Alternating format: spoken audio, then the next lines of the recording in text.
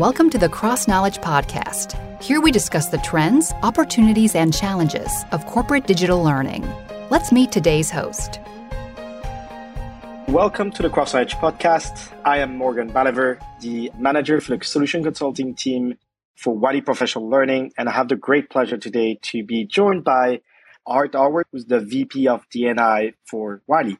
Thank you for having me today. I'm really excited to be here and talk about DEI, which is a huge passion of mine. We are here today to speak about DEI, which is a very important topic. So what drove you to that specific direction in your career, and what makes you so passionate about it?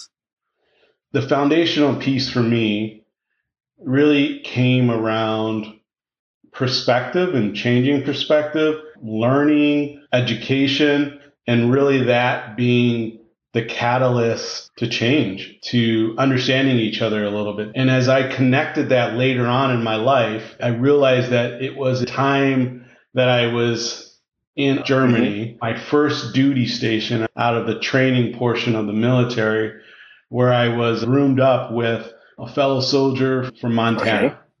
Both of us having two very different experiences growing up. For me, I had moved from California to Minnesota to Mississippi to then joining the military. And for my new roommate, he had lived in Montana his whole life. So for him, it was the first time being one-on-one, roomed up with someone who was different than him. And for me, I had a different experience in life to where I was around people that were different for most of my life, that were not the same as me in race or experience. And I have to say that for the beginning of it, it was really tense. He was gone a lot. I was gone a lot. We really didn't talk to each other. One Saturday, I had stayed home in the barracks, but he had went out and got really drunk. Came back later that night, being carried by his friends, and had a different tone where he said, "Please don't leave me with my N-word roommate." His friends laughed and still dropped him on his bed and left. Now, it was around this time that I thought maybe I should just grab my stuff, go to a buddy's room down the hall and stay the night and not be around him in this state. But in my heart, I knew that was wrong because of the education that we got in training around drinking and what can happen when you drink too much, leaving the room, doing something stupid, or falling asleep and throwing up, being on your back. All things that just kept ringing in my mind. And at the time, I felt like I had a responsibility to him because we were both soldiers. And so I stayed. And then in the morning, he woke up and I said to him just point blank that you were pretty drunk last night. What you said to me hurt, and I just want you to know that. He didn't say anything back to me. He just got back in bed. I left his area and we didn't talk about it. But that night really changed everything for us. Maybe it was the act of kindness or just being present. But slowly from there, he started to talk to me in a different way. Nothing grand, just small talk. He'd ask me where I was from, how cold Minnesota was. We slowly got to engage with each other in a different way than what we were before that happening. And then one day, a few months later, he said, "Hey, I've been meaning to say sorry. I've been meaning to apologize for how I acted." We got in this really deep conversation about where he came from in Montana and racism being just one of those things that he learned about from how people talked in the small town that he grew up in, understanding that it didn't give him an excuse to talk that way, but gave me some insights of where he was coming from. And to make a long story short, I can honestly say that my time at that duty station is representative of the best memories that I have of my life because of my friendship with him, to find commonality in areas that we probably wouldn't have found if we didn't spend that time engaging with each other. I think where that leaves me in the practice of my DEI work is meeting people where they're at. Understanding that sometimes there's going to need to be empathy, forgiveness, comfort, and discomfort in the spaces. and you begin to think about how do our circumstances influence our perspective. What's your perspective on the importance of inclusion? In my perspective, in my humble opinion, inclusion really is the common language that can be thread through any group. Because at some point in our lives, we all know what it feels like to be included, and we all know what it feels like to be excluded. Yeah. And that's that commonality piece that I think is so important to this work. So when you can link to that connection, we as organizations have a greater opportunity at changing perspectives. Being conscious, if you're aware of it, I feel like this can lead to better diversity within the workplace, better equity as well. What's your view on actually leading with inclusion? I really think it's about getting past the numbers, where you're focusing more on the process and systems. So for example, at the individual level, organizations need to develop their leaders, right?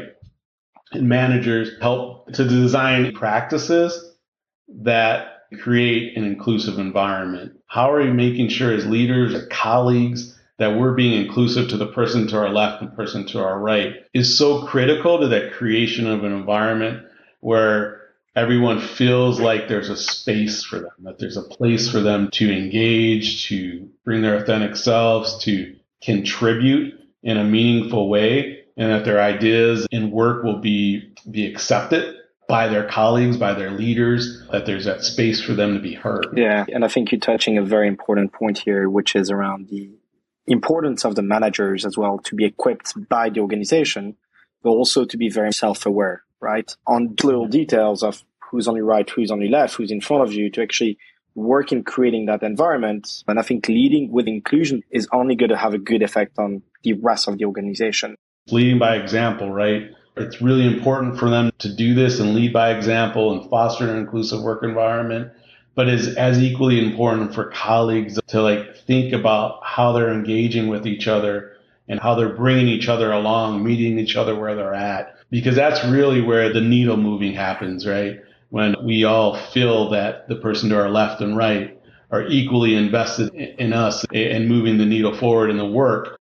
And I think that touches upon actually another key point that you mentioned during your story. I feel like too often we are quick to make a judgment and stick to our judgment, and that's it, and not forgive the other person in front of us, saying that person has been like that, so I'm not going to speak to them again. Forgiveness is a crucial part that probably most of us should practice a bit more, right? So what's the importance that you give to forgiveness within DEI processes and strategies that you're implementing? I think it's critical. I would say forgiveness and empathy are critical to this work. We have to be willing to step outside of ourselves and our own perspectives and be willing to learn from others and be open to others, even not at the individual level, but at the organizational level.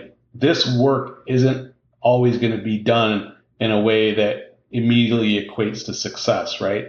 There are going to be balls dropped. There's going to be work that doesn't hit the mark. On any given day, we're going to make a wrong decision or make a wrong statement or not think of someone else's perspective. And so not only the need for forgiveness, but also of the idea around positive intent and really thinking that this work is a journey and that it's never going to be absolutely perfect at any given moment in that journey. There's always going to need to be forgiveness to a colleague who may use the wrong pronoun while assuming positive intent that it's new to them, yes. Right? Or forgiveness to the DEI office for not capturing a population sentiment because there's 100 other moving pieces to it and assume positive intent. That's part of a journey rather than isolated moments of success. I like the aspect of DEI being a journey. I feel like too often we see people try the magic wand and just say, oh, we'll have DEI initiative. But through our discussion, what came out was we're never going to get it right the first time because there is no right or wrong. There is just, as you mentioned, a direction that is always going to be evolving. So how do you deal with that expectancy of everything needs to happen now versus that journey perspective of DEI? How do you deal with that? And what kind of mechanism did you put in place to make sure that you kept on going through that journey? Yeah, we are in a fast-moving world, right? And even now, DEI has really started to come to the forefront even more than ever. Colleagues and leaders, they're wanting successes to show immediately.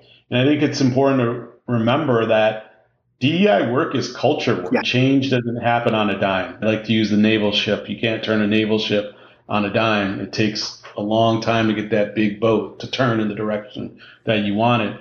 Add to that humans are complex, combined with different parts of an organization that have their own individual cultures and different experiences, backgrounds, and perspectives. Those are complex layers of who we are. And then also remembering that diversity itself isn't just representation. I think that's a really important piece. It's not just the representation of one group over another. That's part of diversity, but it's a bringing together in a meaningful way, creating an environment where diversity can be successful. And to do that, you have to make sure that you're including as many voices as you can.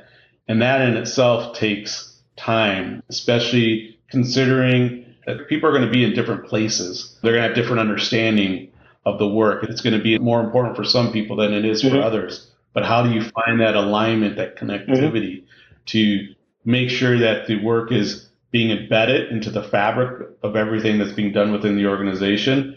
First, you have to identify that common language, that foundation piece, the agreed upons, right? That really starts with connecting the different perspectives from where people are at any given time.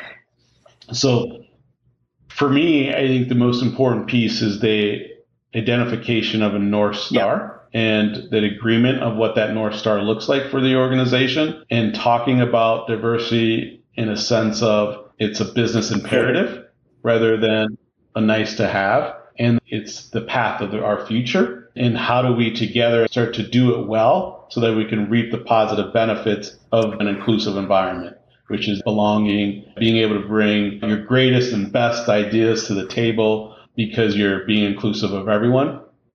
And I think when you start talking about it in that way, layered with the understanding that we're all complex, we get a little bit more time to do this work the right way.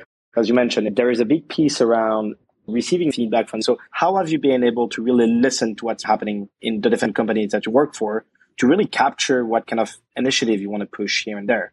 Surveys, pulse surveys are great. Table talks, round tables, having one-on-ones with people from different layers of the organization. I pride myself on trying to connect with coworkers as much as I can, thought partners to help influence the thinking. Then, more importantly, making sure that you have a governance structure that is set up in a way that allows engagements from different parts of the organization. So the decisions aren't being made at one layer, that you have engagers from different parts of the organization, and really leverage employee resource groups. They're part of that conversation. Those are employee led, and you're bringing their voices forward. You have that continuous opportunity for co-creation, because this is work, again, that can't be created just by a DEI office. No. It can't be created by me.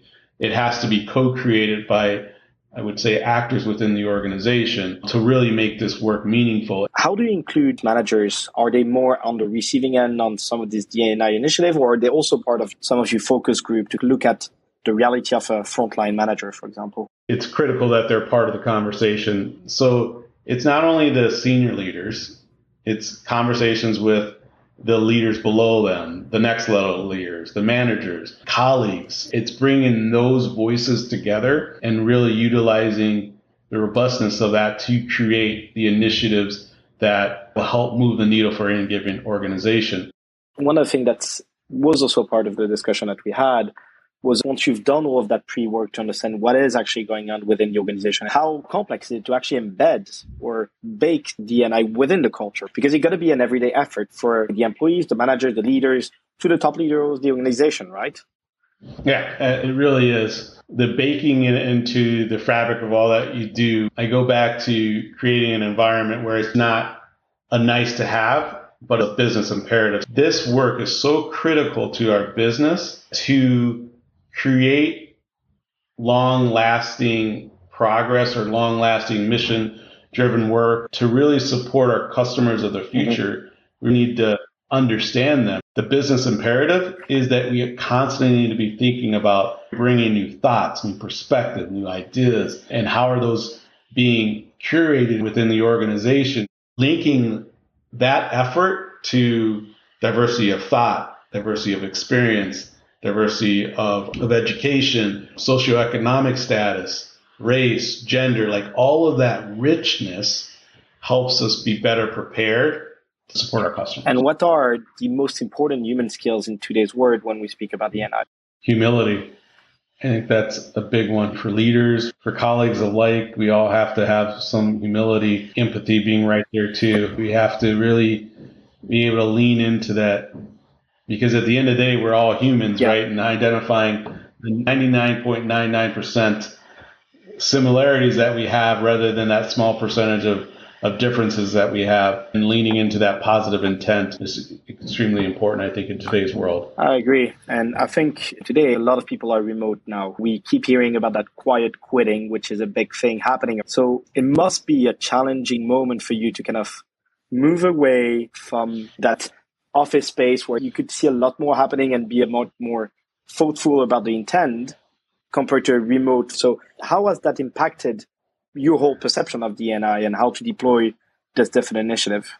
Yeah, it's definitely brought a different challenge to the work in two ways. One way that people find a little bit more courage to speak up behind a screen about things that may not be right within an organization. So navigating that space, I think, becomes critical. But also, how do you continue to connect in a two-dimension world versus a three-dimension world that we're becoming more accustomed to? And some of the nuances of that is spending time with each other, right? That's some of the richness that happens when you're face-to-face together. The energy that comes along with that, the nonverbal cues that come along with that you're able to get a sense of, I think is the most challenging part to get accustomed to not being present. But I think intentfulness is really going to be important in this work because the desire to feel like one belongs or feel part of the group is not going to go away. That's a human innate nature that we want to be part of a group. So leaders and practitioners like myself are going to have to figure out ways to ensure that we're training our leaders to connect and be inclusive of a more remote world. We need to be very intent on making sure that we're also fostering an inclusive environment for those colleagues. One of the key options that you have there is really the intent of training and making sure these human skills, humility, active listening, empathy are actually worked as a group as well. Because again, a big part of that is that group aspect that you mentioned, right? So learning as a group and making sure that you're going through these experiences as a group to reproduce as much as you can the overall aspect of being face-to-face. There's culture and dynamics that we're going to constantly have to consider and make sense of. There's not a one-size-fits-all. And the fun part of that is that we get to go in and we get to learn, discover what DEI looks like for any given organization and identify meaningful ways to move the needle and tie the DEI work to the overall mission. And how are we also looking at the products and solutions that we offer our customers with a DEI lens? So there's that both internal and external component of DEI. I agree. I think to conclude, the one point that I'd like to leave our audience with, and that's the human aspect. And I think this is the biggest aspect of any DEI initiative is make sure that you put the human behind DEI more than anything. Would you agree to that statement, Art? Morgan, well said. I don't think it could be said any better. I think that's the most important piece of this work is remembering that we're all humans and that we all come with our own unique perspectives and experiences. And when we take the opportunity to really learn and lean into that, the sky's the limit.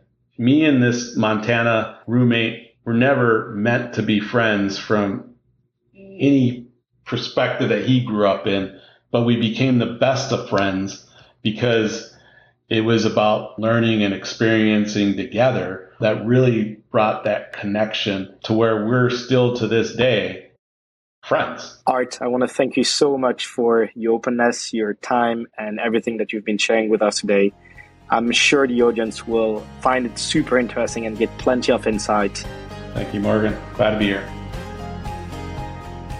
Thank you for joining us today. We hope to see you again for the next episode of the Cross Knowledge Podcast. If you enjoyed this episode, please share it with your friends and colleagues.